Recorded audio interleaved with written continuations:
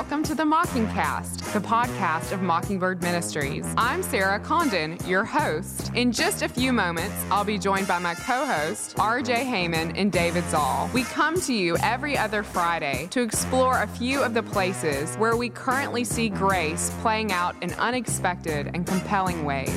Glad to have you with us. Praise the Lord. Praise the Lord. Hello, you two. We are here today to record the Mockingcast. This is probably our last full-length episode before we take a little break for July, though I know we've got plans to do some shorter episodes, but I think we've got a lot to discuss, and let's begin by just hearing how you're doing. I mean, I'm amazing. What time is it? It's 1:35 in the afternoon. I'm still in my pajamas, so I'm killing it. You know what I mean? Just killing it. It's my day off, so living the dream, crushing it.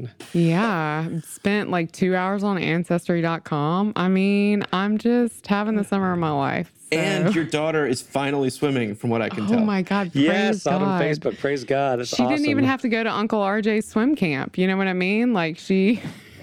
Where we throw her in the deep end and see if she survives? Which would have been free. Yeah, exactly. we had to pay a lot of money, actually.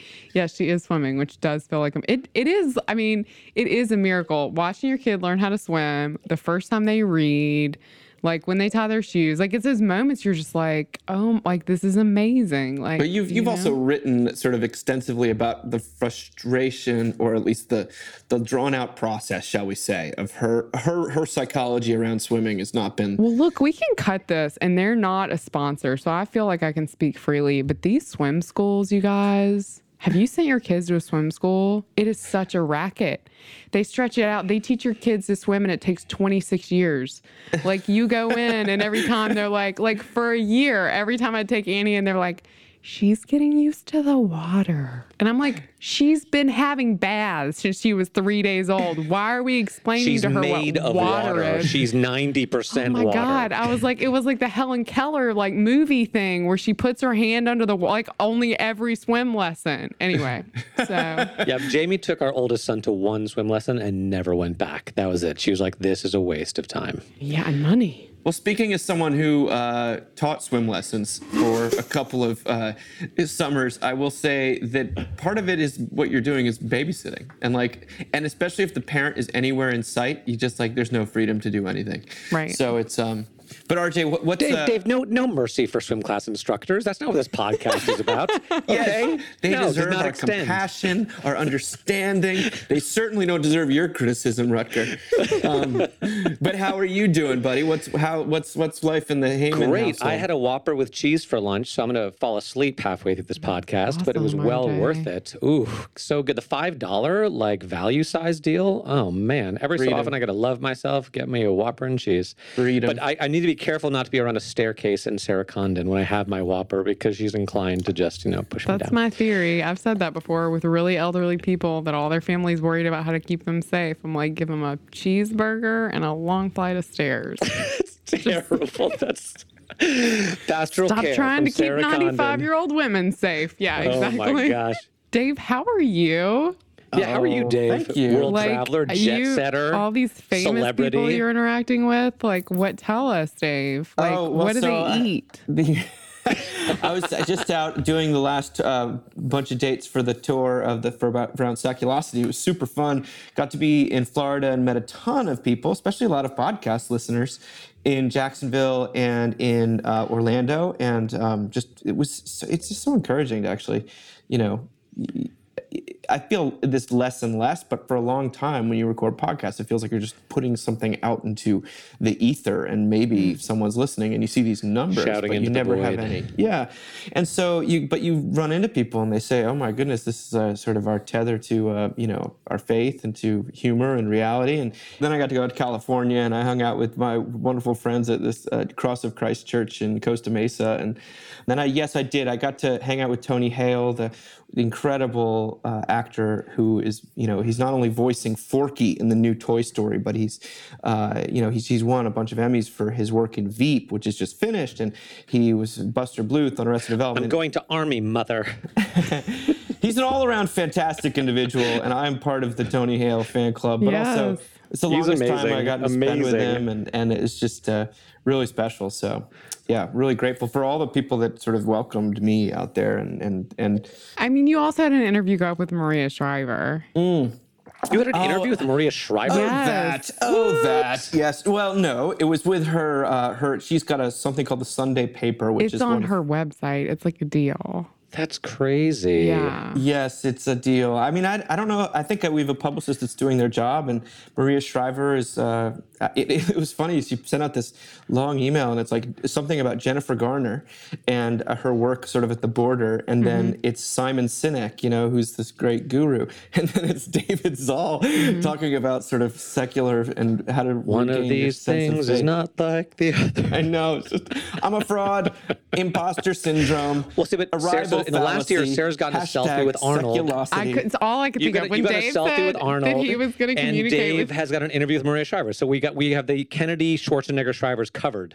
Done. Well, not quite, because the thing that I was most excited about when I realized what was going on was I was like, well, didn't Chris Pratt just marry her daughter? And wouldn't that be cool if Andy Dwyer reads, Star-Lord reads this book? That would be especially after his MTV little speech about hashtag being arrival. loved by God, But- which was unreal. Dave, why don't we talk about our first piece? Let's talk about our first piece. Thanks for talking about me. We're talking about the devil this week. And Sarah, this is partly prompted by something that you wrote. And then you wrote this wonderful thing on Mockingbird about stop blaming the devil, like you can sin all on your own. And really, I mean, it got a lot of sort of discussion going. And I know it's something that over the years it's tough in our context to talk about the demonic and the devil and the satanic. But here we have Jessica Hooten Wilson in Christianity Today wrote an article called "The Devil Lives in the Mirror." And this is what she said. She said, "The demonic has been a literary trope for centuries. So when I began writing a book about Dostoevsky and Flannery O'Connor, I was not discovering something new by pointing to the devils in their work. No one who reads their stories will miss the demonic overlays. Rather, I began learning the identity or whereabouts of the demonic. Unlike Frank Peretti, whose demons lurk in shadows and wage war from the outside of us, Dostoevsky and O'Connor depict the devil within us. O'Connor defines the novelist's job as reflecting, quote, our broken condition and through it the face of the devil we are possessed by, end of quote. If you read her stories, you will be shown a mirror that reflects a scandalous image, yourself as possessed. I found similar truths while reading the brothers Karamazov. The characters who succumbed to pride and thus to the influence of the demonic lived according to false narratives about their identity. One calls himself a buffoon. Another poses as an intellectual. Yet another is torn between being a romantic hero or a sensualist. The holy figure in the novel, Father Zosima, cautions these characters, saying, above all, do not lie to yourself. A man who lies to himself and listens to his own lie comes to a point where he does not discern any truth. Now as ever, Jessica Hooten Wilson writes, the devil's lies hide as truth in common mottos that sound appealing, inspiring, and desirable. We want to be in charge of ourselves, in control of our future, and able to make ourselves better. That sounds nice and good, but when you do you, as the saying goes, you become the supreme self. And if pushed too far, writes Ross Douthat in Bad Religion, the quest for supreme self can blur into the most ancient human temptation, the whisper in Eden that ye shall be as gods. So the reason I was like, we'll get there is because one of my other favorite, Chris Pratt, right? Yes. Moments is when the cast of Parks and Rec is accepting, I guess it's a, what on television you get, what award? Emmy. They're accepting an Emmy. I think that's what it is. And so the whole cast is up there, and he's a very faithful, fervent Christian, which is like amazing. But there's this moment where Aubrey Plaza, who is the woman who plays his wife, April, is also on stage, and she is not. And she takes the award and comes to the microphone, and he knows what she's about to do. You can hear in the background be like, no, don't do it, Aubrey, don't do it. And he's like trying to pull her away from the microphone, and she holds up the award. She's like, I'd just like to thank the devil He's like freaking out behind her. So like, I did think of that a little bit. Depending on what day I'm having, I find that varying degrees of funny. But it's they have such chemistry on that show too. They do, but I mean, there's obvious like oppositional stuff happening, which is really interesting. I loved what you just read, Dave. The part that really resonated with me is what we hear in culture right now, which is this like, you know, you do you kind of stuff. And I'm always like, you never want me to do me. Like, that's such a bad idea. Like, you know not what you ask. I would not have any friends. My marriage would be over. You know what I mean? Like CPS would get called. Like, you like don't encourage. Like, I think that's in some ways such a bad thing to encourage. So you doing you is a really bad idea. Not something I think that we should encourage other people to do. But also the thing about the demonic stuff that I find interesting is that we're often obsessed with, when we think demonic, we think exorcism. Like, that's really where people's brains go. They go to like worst case scenario, which I think is always what we do when we don't want to deal with it in our own lives and our own selves, right? Like, it's like we'd rather just like access the horror movie version than like deal with the fact that like we enact evil, you know, on a pretty regular basis. So, and the piece I wrote just because I get really tired of Christian communities and people doing this thing where, like, if they don't get their way, they often will be like, well, the devil's just after us. You know what I mean? Or if they're people that are sort of on the other side of the issue, then they'll say, well, you know, those people, you know, it's like they're just the devil.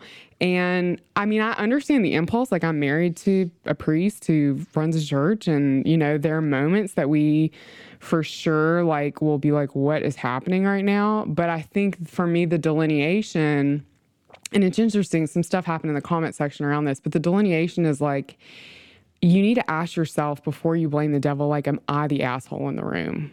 You know what I mean? And I think that often we just skip that question because usually we are. When in doubt. Yeah, when in doubt, you're the asshole. I love these articles. I love that we're talking about the devil because I do think it's true. I mean, obviously, there's a whole subset of American evangelicalism, fundamentalism, Pentecostalism, whatever, that's obsessed with the demonic and the devil. But for most people, and especially kind of most mainliners, you just really don't want to talk about it, about even being a thing. And I do think that, you know, I think it was Baudelaire who first said, you know, the greatest trick of the devil is convincing the world that he doesn't exist, and right. and that we in the Western world are very good at doing that. But I think he does exist, and if there's one thing Jesus did, it's drive out demons. Like, he engaged with the spiritual realm a lot. It made me think about what Luther said about us being double, like beast with two riders, that we as humans are beasts who are always alternately being ridden by God or the devil. And the reason I like that is because it reminds us that we are not the subjects in the story. We are the object. We are not the strong man, as Jesus talks about. We are subject to the strong man. And the whole temptation of the devil is that you are the subject in the story. You are the arbiter of your own reality. You can be like God. You are in charge. And it's like, no. You are the you're not the actor, you're the acted upon. You are not the subject, you are the object. And your only hope is that the Holy Spirit will come in and break the bonds of the strong man that is enslaving you and set you free. You know, that is our only hope. And so I love that. It's also occurred to me in the past as I've thought about the devil and we always tie up the devil with immorality. But if Christianity is justification by faith, then it's not the devil's job to create immorality. It's the devil's job to destroy faith. And those are two very different things. And let's face it, immorality can actually be very helpful for faith, and supposed morality can destroy faith. And I think one of the devil's jobs is to convince us that we're bigger and better and stronger and holier than we are, and that we need God less, right? And so the work of the devil can oftentimes look like moralism, legalism, Pharisaism, and not honesty, brokenness, transparency, which I think is where faith flourishes. And then the last thought I had, actually, this just occurred to me this past Sunday because the lectionary reading is that famous story where Jesus encounters the Gerasene demoniac, the guy who's like Legion, has all those demons, and Jesus sends them into that herd of pigs to drown themselves, which is, I think, definitive proof that Jesus probably would not have been an animal rights activist. But that's a different story. What I thought was striking about that story, I'd never realized before, was that the demons beg Jesus not to send them back into the abyss. Yes. And he grants their request. Yes. Like, he has compassion on the demons. Isn't he has that mercy crazy? on the demons. Yes. what is what is going on I've never here? noticed that. I noticed that It for the was first time like a few weeks. crazy. Yes. I'm so glad. He's like, yes. he's like, yes. They begged him, do Yes. not send us into the abyss. So there was a herd of swine, and they said, please let us go into the pigs. And he permitted them to merciful. go into the swine. It was merciful to the demons. And I was like, what is happening?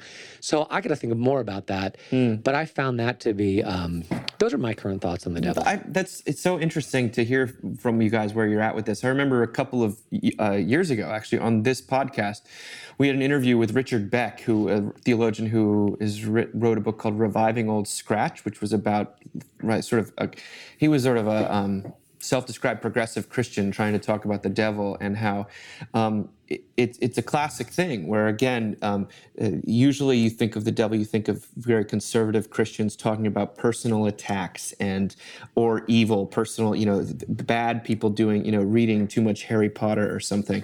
But then Disney movies. Yeah, but then then he was like saying, well, in his context, in sort of a blue state context, you're constantly talking about systemic injustice and these systems that are sort of preying upon people. And in fact, he was trying to reclaim the demonic as the diabolical language for that. And it's yet another example where sort of liberals will talk collectivism and conservatives will talk individualism. And I would say the Christian can just say that both is probably true, because collectives are made up of individuals. And I think when I was younger, I would get really embarrassed about any of the demon talk, or when we'd have Bible study, I'd sort of choose passages that didn't involve demons, so I wouldn't have to field that one because it seemed so implausible. But as you get older and you deal with people who are so possessed by so many things that do not have their best interests at heart, call it mental illness, call it addiction, call it just regular conflictedness. It's not a tough sell, at least for me personally, and in the people that I speak with. This kind of spiritual realm of life where there is evil, where there is some, maybe you have too many of the Flanders, the with the horns and the tail image in your head, or Donald Duck on the shoulder, or some things to take that seriously. But it's not hard to look around at the world. What's harder to discern from the world is the existence of a loving God than the existence of sort of malevolent forces. But I was also struck by, we've now talked about it a few times, but Chris Arnade's book, Dignity. And Sarah, remember the only places on the streets that understand? Oh, yeah. I posted another quote from it the other day when he talks about going to the South Bronx from being sort of on Wall Street, a very poor neighborhood. He said, everyone I met in the South Bronx who was living homeless or battling an addiction held deep faith. Mixed with faith in God is a strong belief in the reality of evil. Crossing the bridge into Hunts Point, Takesha looks out the window of my van. She says, this place is so bad and evil. It's like so simple to walk across the bridge, but it's like you can't go across. You understand? This place is evil. It's possessed. It's evil. I've been here a long time. There are bad spirits here. I've seen good people. I've seen people that have family jobs and they come here and they get dug in, and 2 weeks later they're living in a cardboard box. And he gives a number of other examples. And he says, when you're up against evil, whether the mysterious efforts of demons or the all too explainable effects of drugs, the front row, meaning Wall Street's world of science, education, and smart arguments, doesn't do much for you. I found that kind of speaks to where we are. It's not super comforting. I think there actually is something about knowing that God is sovereign, and not that God causes these harmful things, but that God will, it's very of the Psalms, that God will pull us out of the hard things, that God knows that the hard things are in this world. And so I think I struggle a bit with, I think it's about where you find comfort. And, it's a fleeting thought I have where I'm like, oh, I feel like the devil's hounding us right now. You know what I mean? And honestly, a huge percentage of the time, I think that it's just me being the legion of my life. And not the devil. I mean, we can have a whole long conversation about whether or not the devil is in us and all, if it's us or the devil and all these things. We can do that. But for me, the comfort is not there. The comfort is in this sovereign God who sees us through these hard things. So. Totally. Yeah. I don't know. We're not here we don't have to figure out where one ends and the other begins. I think it's. And they're not necessarily mutually exclusive. Yeah. Right? Like it can kind of be both and. But I think still, Sarah, your point is well taken, to take our own sins seriously and tell ourselves the truth about what we are capable of on our own. Right. Rather than trying to kind of pass the buck to someone else as if it has nothing to do with us. Well, if anything, what Brothers K is saying is that the devil is in the act of not telling the truth about your own sort of low anthropology. Yeah. But it's not to say that you are therefore indulging in kind of some sort of form of self-loathing. In fact, as we get to the next piece, which is, and that's surely not the last word, I think, on any of these subjects, but is wonderful. No, that's it. That's all we have to say about the devil. I could talk about Moving the devil on all day long. Okay, that's keep right. going. Put a pin in it. Wonderful. I'd like to thank the devil for this award. Okay, Heather Havrilesky, who we enjoy so much, she wrote, this is actually back in March, but I missed it, and it's an unbelievable article called, Is Marriage Obsolete? So we're from the devil into marriage. You draw the connection. She says, my younger daughter often proclaims that she will never get married, no matter what. And why should she want to? As much as I prefer to believe that her father and I are setting a shining example of affectionate, radically open communication, the reality is that she's had a lifelong, all-access pass to the tedious diplomacy of marital negotiations, the low-key squabbling, the mutual suspensions of disbelief, the subtle undermining, the ever-increasing codependence. It's not surprising that all my daughter wants when she grows up is a tiny house, a subcompact car, and a mini Australian Shepherd. And honestly, there are days when the prospect of growing old next to a mini Aussie doesn't sound so bad. To be married is to have the words, "This is all your fault," eternally poised on the tip of your tongue. Marriage can feel like a moral litmus test in this way. Your challenge is to maintain your composure as the staggering deficits of the highly ineffectual human by your side come into sharper and sharper focus. My daughter's lack of interest in marriage is not exactly an anomaly. 45% of all Americans 18 and older are now single, and more than half of Americans surveyed said that getting married wasn't an important part of becoming an adult. Whereas marriage was once seen as a joint effort to achieve the good life, these days marriage looks more like a joint attempt to live your best lives, together and separately. So why do I love this tortuous state of affairs so much? And listen to this, guys. This got me. But there's something distinctly reassuring about breaking down, falling into disrepair, losing your charms, misplacing your keys, when you have an equally inept and irritating human tolerating it all, in spite of 1,000,001 very good reasons to put on his walking boots and take his love to town. Marriage can't simply be about living your best lives in sync, because some of the peak moments of a marriage are when you share in your anxieties, your fears, your longing, and even your horrors. That commitment, the one that can withstand and even revel in the darkest corridors of a life, grows and evolves and eventually transcends a contract or a ceremony the way an ocean overflows and subsumes a thimble of water. By unearthing our most discouraged moments together without turning away, by screeching at the moon side by side, admitting that this is all our fault, we don't just reaffirm our love, we reaffirm our shared and separate ability to face the unknown from this point forward. That's why sickness and death are key to marriage vows, because there is nothing more divine than being able to say out loud, today I am really, truly at my worst, knowing that it won't make your spouse run for the hills. My husband has seen my worst before. We both know that our worst is likely to get worse from here, and somehow that feels like grace.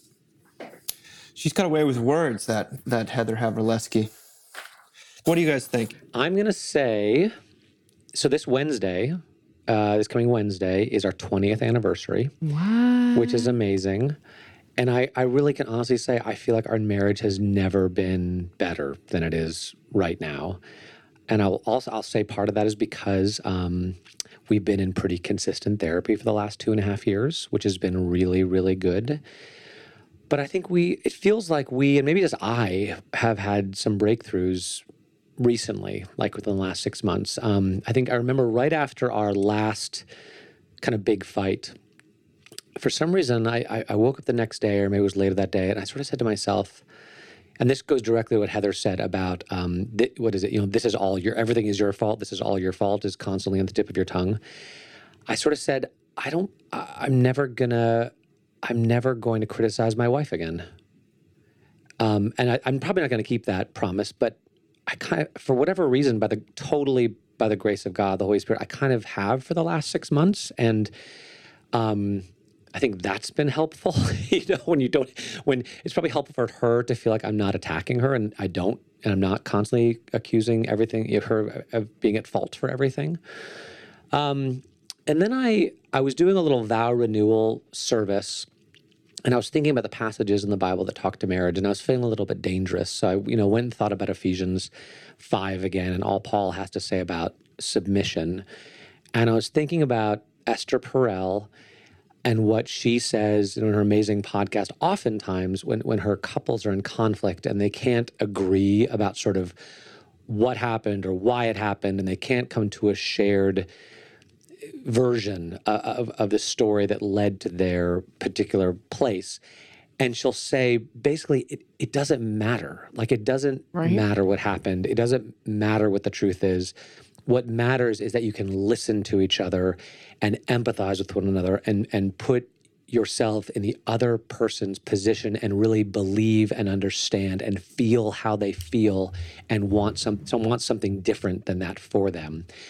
And I realized I think that's a little bit what submission is. That submission in marriage is the willingness to submit to your spouse's version of events and view of reality and emotions. And again, being willing to set aside, if just for a moment, your own grievances, hurts, point of view, as valid as they may be, and actually listen to your spouse. And then in turn, hopefully be listened to.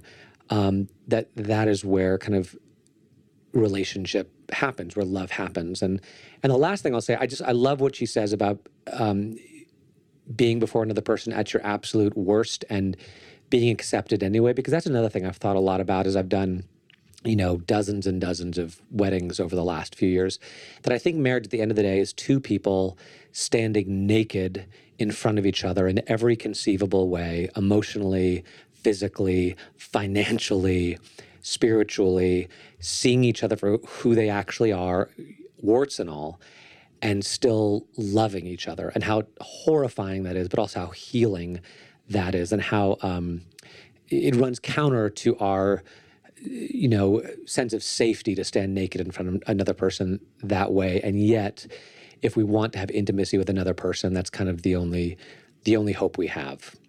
So those are the thoughts that were raised by this article. Yeah, I mean, I totally agree. I definitely think people shouldn't get married these days, and it makes sense as to why they do not to me. It makes full sense as to why they do not, because we live in a culture where people are told things like you do you, and you have personal autonomy, and, a certain amount of, let's just call it demonic affirmation. And that's a pretty normal way that we talk to each other, and a normal way we encourage each other right now. And so all of the things that a happy marriage requires, I think, go completely against that. So definitely don't get married. If you are at all serious about holding on to your autonomy, your freedom, your memory, the way you remember things, your choices. Your right to be right. Your right to be right. Your rights. Try being a married woman in 2018 who was raised by first generation feminists. It's there's a whole narrative I have that I was raised with, a lot of girls my age are raised with, which is great, right? We're all boss ladies now, but also we were raised with this you were always right. You have all the rights. You are right. You are right. And so that's always in the back of my head when I'm fighting with him. well, I can just walk out. I can do whatever I want. And like that actually doesn't work. And so, because it just means we fight a lot, and I feel righteous indignation, which is just such an amazing feeling. So productive. It feels so good. Oh, it's like I'm so right. like- Oh, it feels so good to be so right. Like eating cake. But it just doesn't. It just actually doesn't lead to anything. I don't know. I mean, I think in my own marriage, and we've done a little marriage therapy, and I really kind of wanted to end marriage therapy pretty quickly because I'm not as good a person as RJ. As soon as I got in there and realized I was the problem, I was like, we're done here. We're done. Thank you for your services, ma'am. We're done. Where did you study? Yeah. But I've been in therapy for like 20 years on my own. And one thing that I have learned, because my inclination is always to be the righteous one in the room, is that I'll just be like, because I have to say something. Like, I can't not say anything. Like, I can't just go with it and not say anything. So the thing that I started saying is like, okay. And I just I'm like, that's the thing, and so instead of arguing or staking my claim, it's like, I'm just like, okay, and then just try to move on from there. What's crazy is all the things that I thought would be true about that moment, that I would hold on to resentment, and that I would be like a boiling cauldron of anger, and, eventually I would explode, are actually not true, because the moment that I'm like, oh, okay, I generally forget about whatever it was that was life imperative 45 seconds before. So, it's, I think the whole thing about, I liked her piece, but I think the idea of Christian submission in marriage, and I say this as a woman, is, I know, a very dangerous topic for a lot of Christian marriages and women, but from my perspective is, it's a constant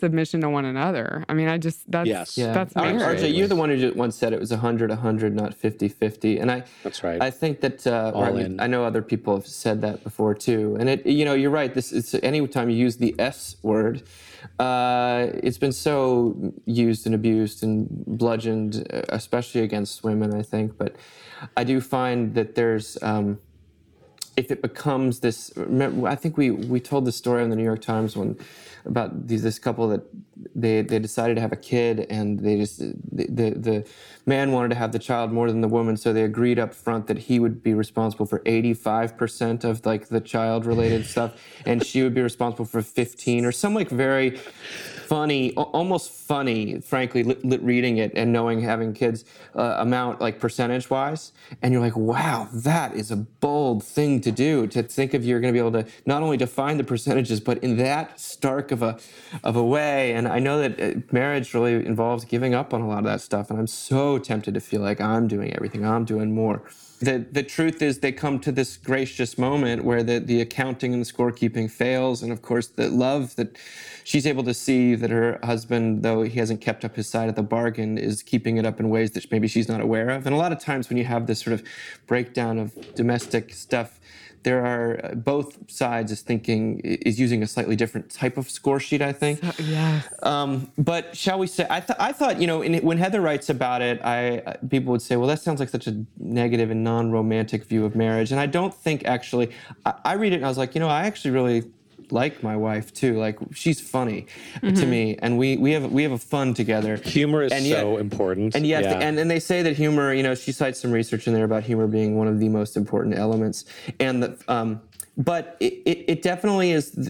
The good parts are almost not even worth talking about, because that's so different according to each couple, but where people get stuck is so common and so similar, and so much of it has to do with this, because I'm at the stage of life like you guys are, where I'm seeing a lot of marriages fall apart, and a lot of people who really wanted to keep their marriage together, or people who just can't seem to make it work, and not necessarily people where there's been some huge betrayal, but just people that wake up and I don't like you. It's easy to judge why relationships fall apart. I'm just saying I'm seeing a lot of it, and I know there's no one size fits all. Hey, just be totally vulnerable with each other. It's a lot easier said than done. But when it comes to sort of descriptions of the beauty of grace in a marriage, I thought her closing one that is very close to the Walker Percy. You know, we love those who see the worst of us and don't turn their face away.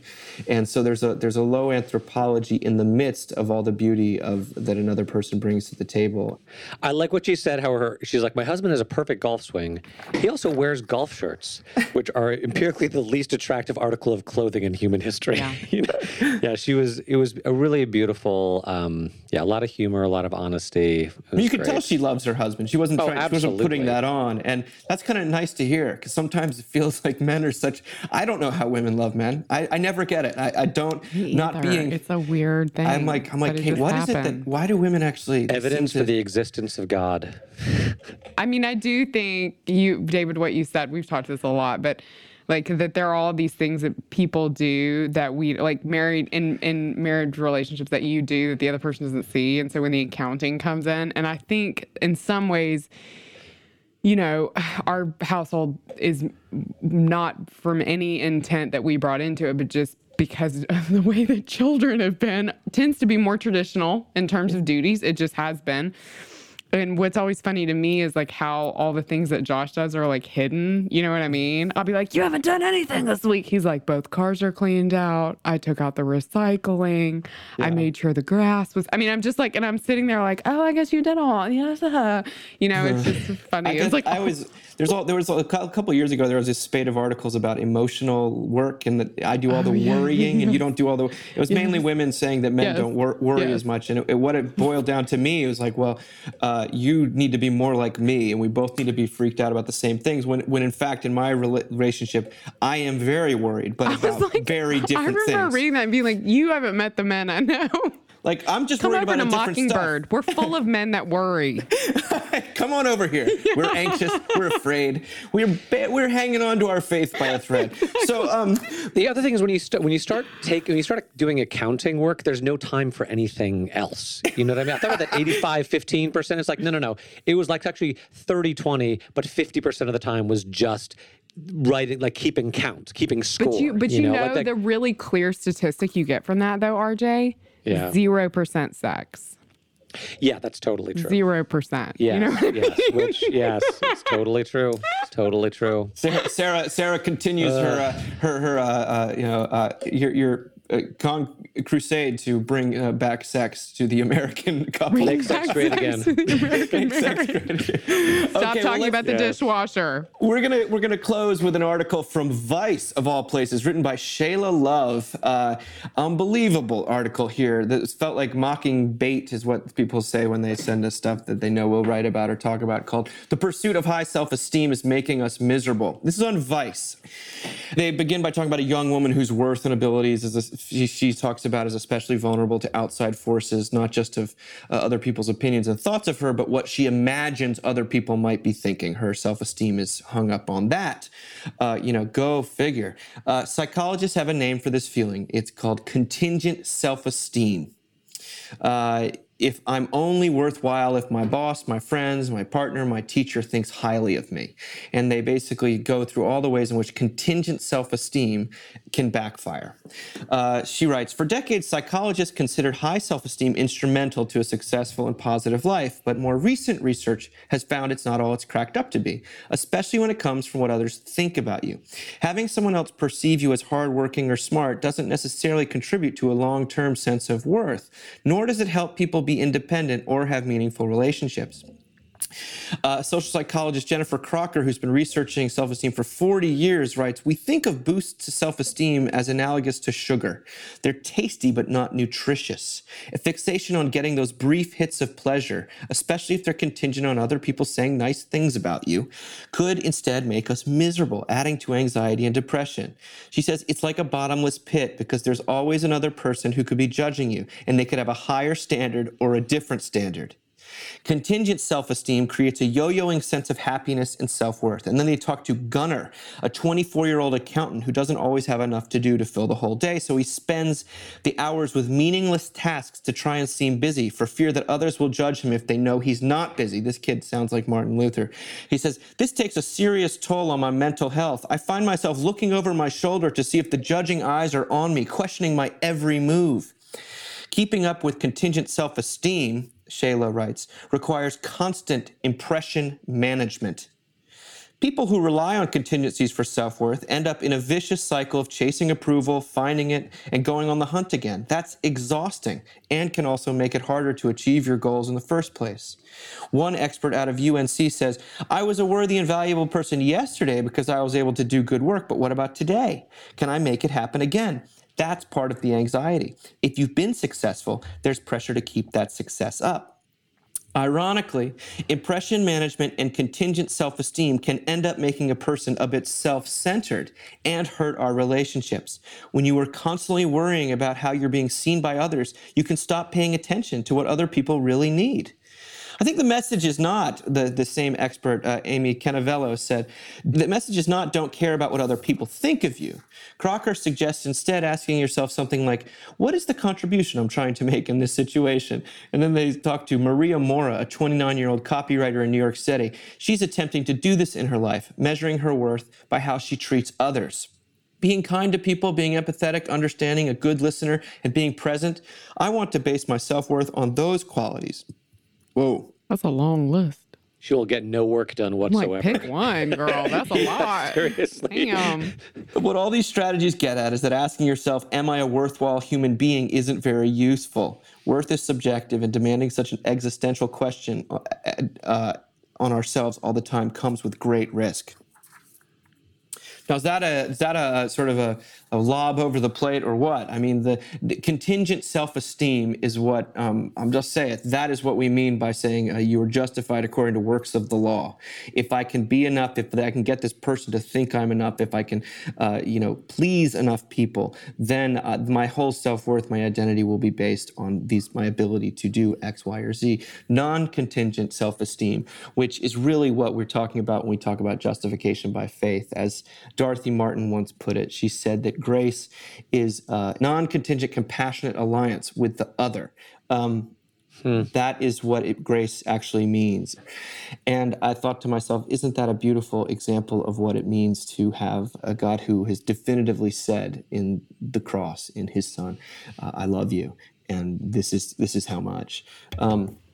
Anyway, contingent self-esteem, understanding it, writing about it for, at least for me, 12 years at this point, still hasn't, chased the demon away, as it were.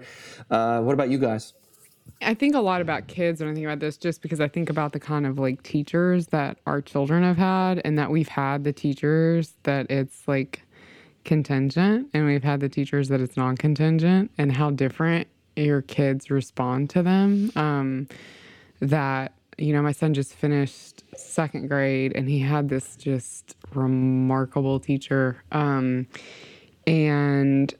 she had a blended classroom. She's the kids with an IEP, which is like sort of new language for special education stuff, and then kids without. And the way that those kids felt valued and like loved, and it had nothing to do with really what they brought to the table. It was just like from the outset they were valued and loved, was incredible. I mean, when I watch him interact with her, it's like a little flower, like seeing sunshine, and so different from other teachers we've had that it just hasn't, it's always, it's been contingent. He's gotten, there's been principal's office visits and things that are just like, it just, which, is in this modern age of parenting, there's a really easy way sometimes for us to do this thing where we're like, well, it's the teacher's fault. And I don't want to do that necessarily, but it is interesting the way that children are willing to respond to like non-contingent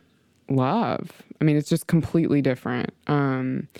So that comes to mind. Also, I'm just, someone who's like launching a new ministry and thinking a lot about whether or not college kids who like I'm definitely not cool enough to hang out with what they're going to think of It's me. true. I'm not. I'm like, hi. Not true at all. Hi, I'm a It's so not 36-year-old true. mother of 2. Would you like to come to my ministry? I think you're cool. How's Gonna that be for some so non-contingent? fun. I'm going to tell a lot of mom jokes. Yeah. So there is this real impulse right now because the students won't be back until this fall, and so sort of getting ready for them and website, social media, all this stuff. And the whole time, there's part of my brain that's like, are they going to like this? Are they going to like me? Right. And that's actually not the point. The point is like, how do I tell them that God loves them? Like, that's the point. And so it's very easy to go down that first path. And the wonderful thing is, like, as soon as, like, usually my husband points out that that's the path I'm on, then I'm like, oh, like he this week we were talking about this ministry, and I was like, I've just figure out this, figure out that, figure out this. And he was like, you just need to write down, like, the 3 things that you care about, that you're hoping this ministry does, like, for these kids. Like, that's the thing. And so. And it sounds like you don't want it to be a place of contingency. Right. Everything else is a place of contingency. Yes. I mean, basic contingency, conditionality, there's like a very close relationship between these two things. But I think contingent almost works better because conditionality has been so overdone. Right. But we'll see, you guys. But I definitely, like, as I was reading this, that was like the hard thing when you read some of these things. You're like, ooh, you know what I mean? Like, I'm hustling for my worth when I should just be like, getting ready to tell people how much God loves them and be a place of rest on that campus. When I read this article, and I've thought this for a while, how I know what people are trying to get at when they talk about self-esteem, and I feel like they're trying to get at a good thing, but they're going about it the wrong way. And I'm not even sure that self-esteem is like a Christian term. Right. I mean, I think what studies have shown is like the people in our society who have the highest self-esteem, you know what we call those people? Sociopaths. yeah, sociopaths. Yes, sociopaths. Yeah. That's what literally. The people with the highest self-esteem are all Are on sociopaths. death row. And that, what'd you say? What? No, it's death true. row. The people with the highest, Yeah, like that's what seriously. I think Fitzsimmons Allison once said that. The people with the highest self-esteem he ever met were all people he visited in prison. That's amazing. But Jesus is not about self-esteem at all. Yeah. Like, I love, to me, the classic example is the woman who comes to him and he calls her a dog. And then she's not like, call me a dog. She's like, yes, but even the dogs eat the crumbs under the children's table, And he's like, for such an answer as this. And it's not blessed are the ones with large self-esteem. It's blessed are the poor in spirit. Right. And to And that's me, not the same thing as low self-esteem either, I don't think. No, it's not. No, it's not. It's But transparency. to me, Christianity isn't about self-esteem. It's about humility and belovedness, right? Belovedness. And that's what we were talking about in the Havrilesky article too, is like, when husband and wife are able to look at each other and be like, you're the worst. And God, I love you so much. When you see someone for who they are and you see yourself for who you are and you come to your spouse and you say, what did the husband say? Like, I had this thought this morning that I woke up that I'm a total fake and I could never accomplish anything and I never will. And they just laughed about it. And she loved him in spite of it. That's Christianity. It's truth-telling, humility, and unconditional belovedness in the midst of it. And that creates something like self-esteem, but it's not self-esteem. It's freedom, right? It's freedom. It's belovedness. It's joy. It's hope. It's all these other things like self-esteem. Like, I don't even want to think about self-esteem. Like, what does that even mean? Now, that doesn't mean that I don't love the odd email or note from a parishioner being like, He loves them. that's this. I have a Send drawer. more. I literally have a drawer full of them. Aaron Literally. Zimmerman is awful. R.J. Heyman is amazing. Exactly. He's got 4 stars. He puts it I up with a love them, and I sticker. go back and read them, and I'm like, look, I did something good. It's like a little fix. She's right. It's like sugar. It's not nutritious, but at the end of the day, it's not going to get me anywhere. All that's going to matter is like, Jesus loves me at my worst. And maybe Jamie does too. Maybe my wife does too. Loves me at my worst. And some of my friends love me at my worst. Like, that will get me through the day. The little self-esteem shots, yeah, they feel good for like a few minutes and then they fade, and I'm not always going to get those. So anyway, that's my rant. I keep thinking about when I was I was a kid in the 90s when the self-esteem movement was like really full force. The greatest love of all. Yes. I'm And there- going to bag on Whitney a little bit. Sorry. There was Say a Whitney. program in the public school system called I'm Special.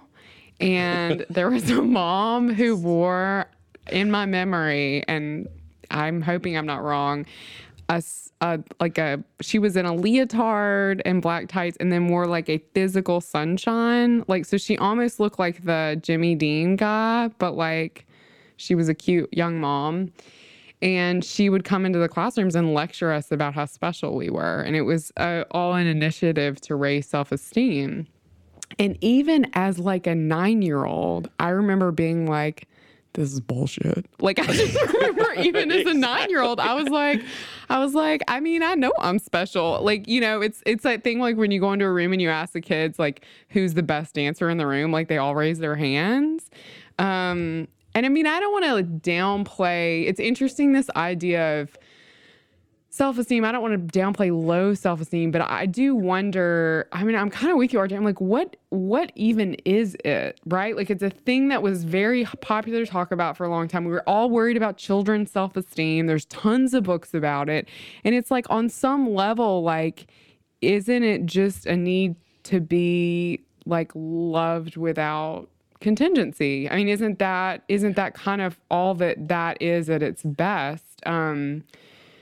I don't know. The high self-esteem movement created a hamster wheel where you had to continue to get that sort of little hit almost. Yes. What all the social psychologists say is, or when you get out into the real world and you're not getting it, then people all fall apart, and that's the fragility. Yes. At least, and not even of the millennials. It's almost like the pre-millennial generation, whatever. When you that find was. out you're actually not special.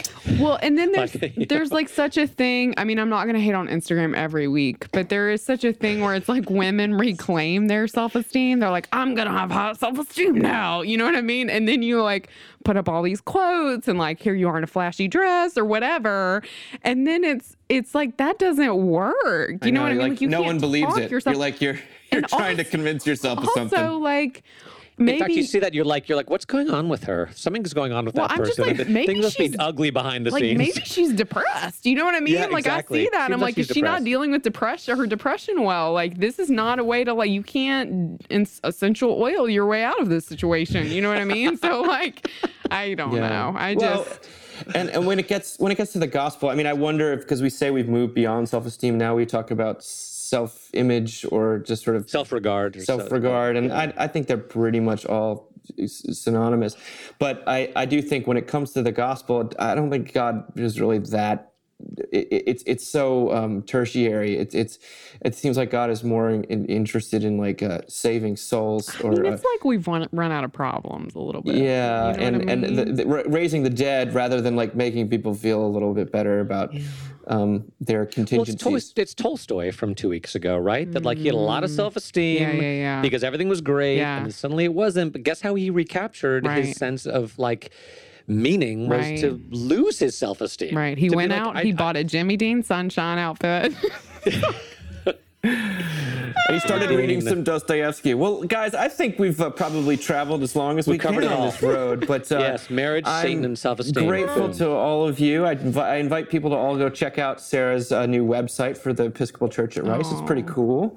And We're gonna crash that server. We'll see you in a few weeks. There'll be we'll have a couple of like sort of mini episodes that go up, and then Ethan is preparing the family issue episode. The family issue, by the way, just went to the printers, and it looks so good. So make sure you're signed up for that as either a monthly giver or a sort of subscriber to the magazine, because this thing is just going to be. Sarah, you wrote something great in there. I'm in there. RJ, you spared everyone once again. RJ licked the You're welcome. covers. He licked all the covers. But yeah, I can't wait for people to read it. So yeah, happy summer, guys. We'll talk to you soon. See ya. Bye.